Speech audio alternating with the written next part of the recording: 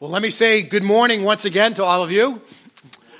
Welcome to Hope Chapel, and it's great to welcome you here. It's great to welcome one of our former staff members, Andrew Rogers, and his family back today. And Andrew, I think since the last time you were here, you completed a master's degree, correct? All right, I thought you looked smarter, so good job. All right, and welcome back. Glad to have you guys here.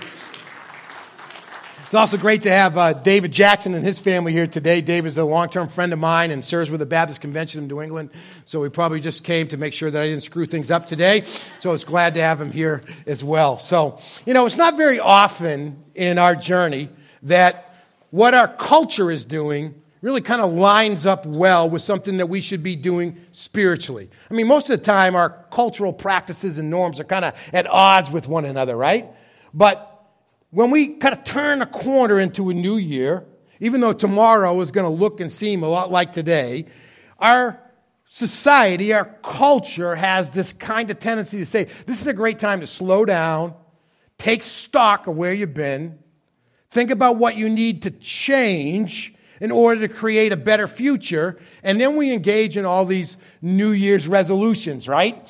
Some of you have grown tired of making those because you break more than you keep, right? But the desire, the intent behind that is really positive, and actually that is something that's really good for us spiritually as well.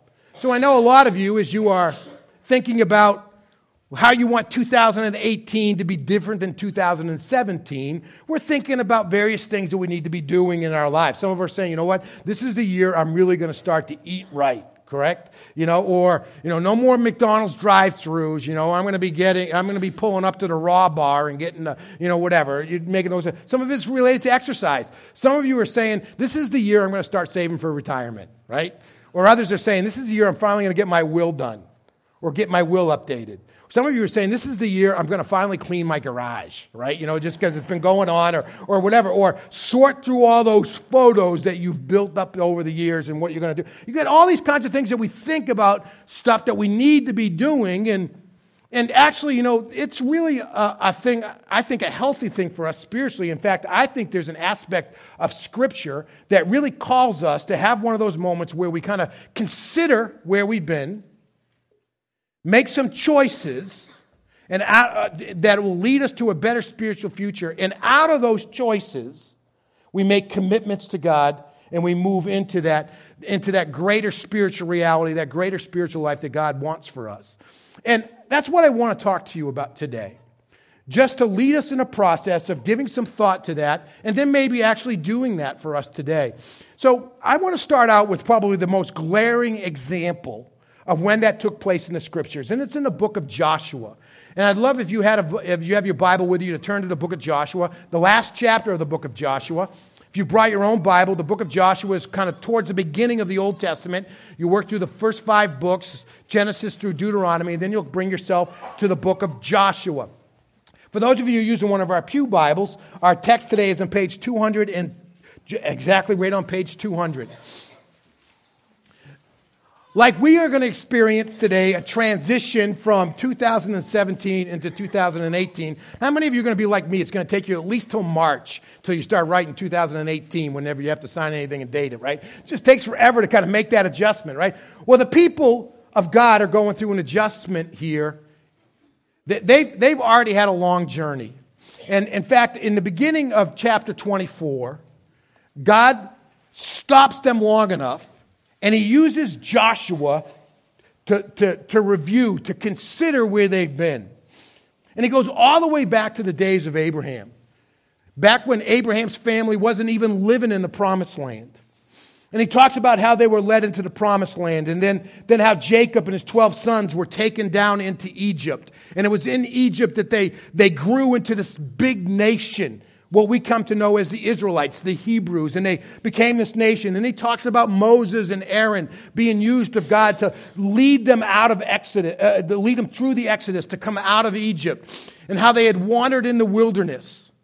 And then when they were on the east side of the Jordan River, the part today that would be parts of Israel, a little bit maybe of Jordan and Syria, but some of them had settled in, and then God led them across the Jordan River through the Battle of Jericho, and they took the promised land under the leadership of Joshua who was speaking to them.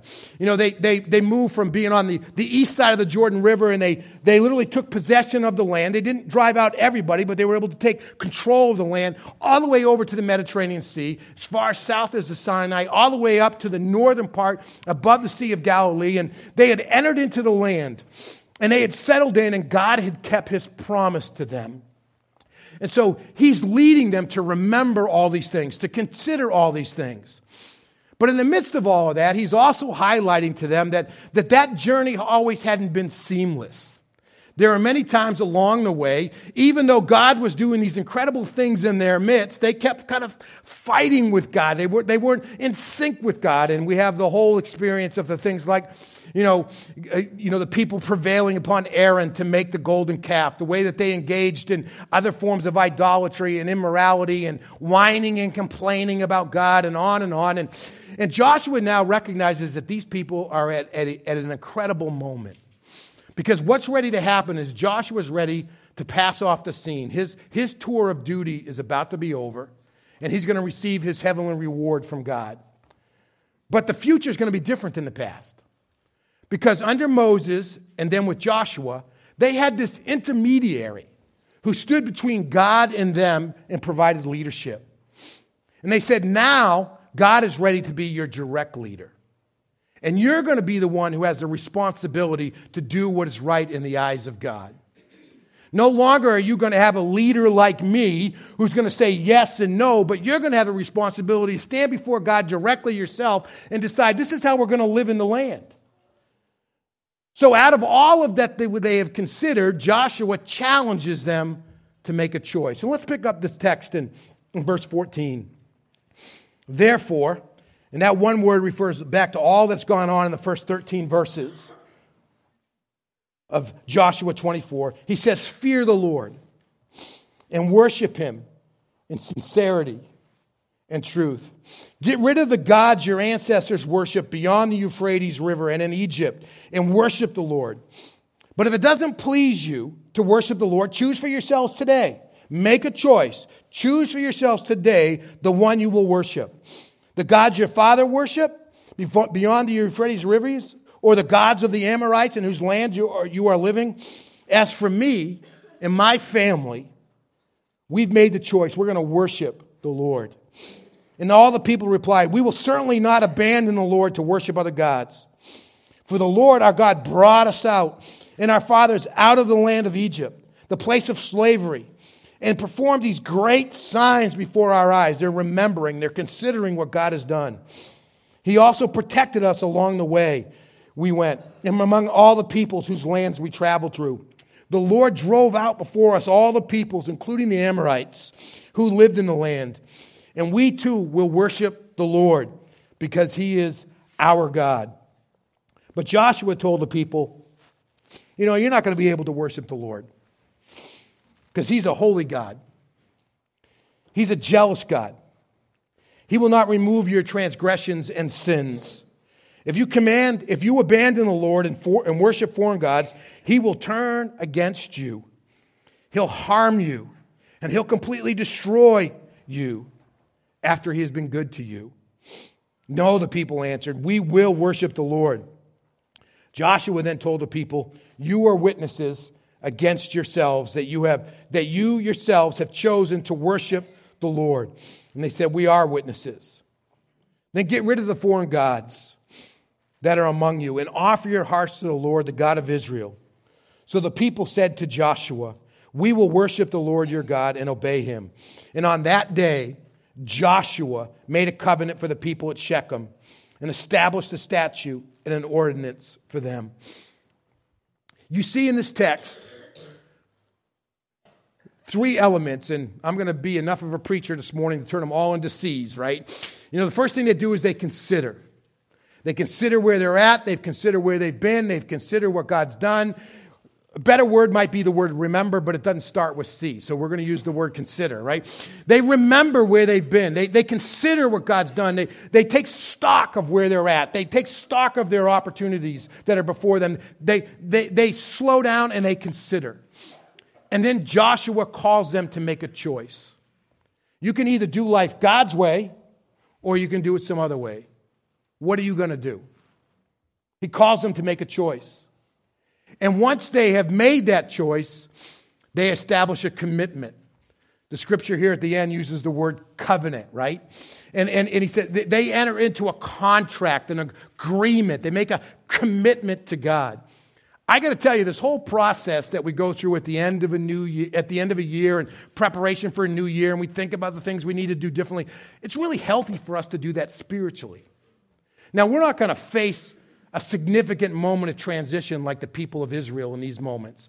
We're not going to lose a major leader and all of a sudden be on our own to figure this all out on our own, on how we're going to be faithful to God and what is it we need to do in order to be obedient to Him. We're not going to face that kind of a challenge. But this moment of transition that's going on, we can use it for us to do the exact same thing. Consider where we are spiritually. Make a choice and then commit. And that's what my challenge is to you today, is to consider where you're at, make a choice, and then commit to it. Now, I want to say a few things related to this, so we kind of pulling it all together, so we kind of get it in place with each other. First of all, some of you think, I need some time to do this, and some of you may, but I want to tell you up front that I think for most of us, what we need to do is obvious. As soon as we slow down for just a moment, we know what it is that we need to change. We need to know what it is that we need to commit to, what we need to choose. And I think that's because of the way the Holy Spirit works. Jesus, in the last night of his life, when he's teaching the disciples about what's going to come down the road, and they got all these questions about how things are going to happen, he said, just chill out, right? He said, I'm going to send you another counselor. And when the moment comes, you're going to have the words to say. He's going to be present and in real time working. And his whole job as he works, not only in the forefront but in the background, is to keep us in a place where we're considering what's right in God's eyes, what's not right in God's eyes, and bringing a sense of conviction or judgment. Jesus said, the Spirit's going to come into the world and he's going to convict the world concerning sin and judgment and righteousness. And that role goes on. And most of us, we know right off the top of our heads what it is that we need to do. Because the Holy Spirit's been working in us, speaking to us, and we know, and it's this low-lying, eye-level fruit that all we have to do is reach out and grab it. Now, sometimes I think you need to go a lot deeper, and you need to spend some time and a long period of reflection and et cetera. But I think for a lot of us, what we need to do is we just need to step into it and make those choices. The second thing I really want to point out to you is the nature of what that's like for us. In New Year's resolutions, we talk about, I'm going to stop doing this and I'm going to start doing that. The Bible uses different terminology, and it's probably different places you could look, but I'm a big fan of the Apostle Paul, and I love the way that he puts it. When he talks in Ephesians chapter 4, he says, you have this new life in Christ, so this is what you need to do. You need to put off the old self. Let your mind be renewed, and you need to put on the new self. The nature of what you and I need to do in order to take this next step with God, to kind of change the trajectory of our spiritual direction, is simply to figure out what is it that I need to put off? What do I need to stop? And what is it that I need to start? What do I need to put on? It's really not any more complicated than that. For some of us, as we think about, all right, what do I need to put off? And that could run in lots of different directions. Some of you may be struggling, you've just had this insipid kind of sin that's kind of crept into your life, and it's there, and you know it, and you feel conviction about it all the time, and it could run the gamut from pornography to smoking. It could be across the board. Others of you, just say, I just know that this past year I just developed a real critical spirit. I didn't like anybody or anything. Others of you, you say, this is one of those years where, stuff became so much more important to me. I became much more materialistic, and I just need to stop that. There's lots of different things that you can look at, and some of it we know right up front. This is what I need to put off. This is what I need to stop. And then we need to think about what it is that we put on. How do we put on this new self? What do we need to start doing? Some of you right off the bat will say, I need to pray more. I don't hardly ever pray or whatever. Some of you will say, well, let me kind of give you 4 categories I think you could really think about. Some of it's reach. What do I need to do to be the light that God's called me to be in the world?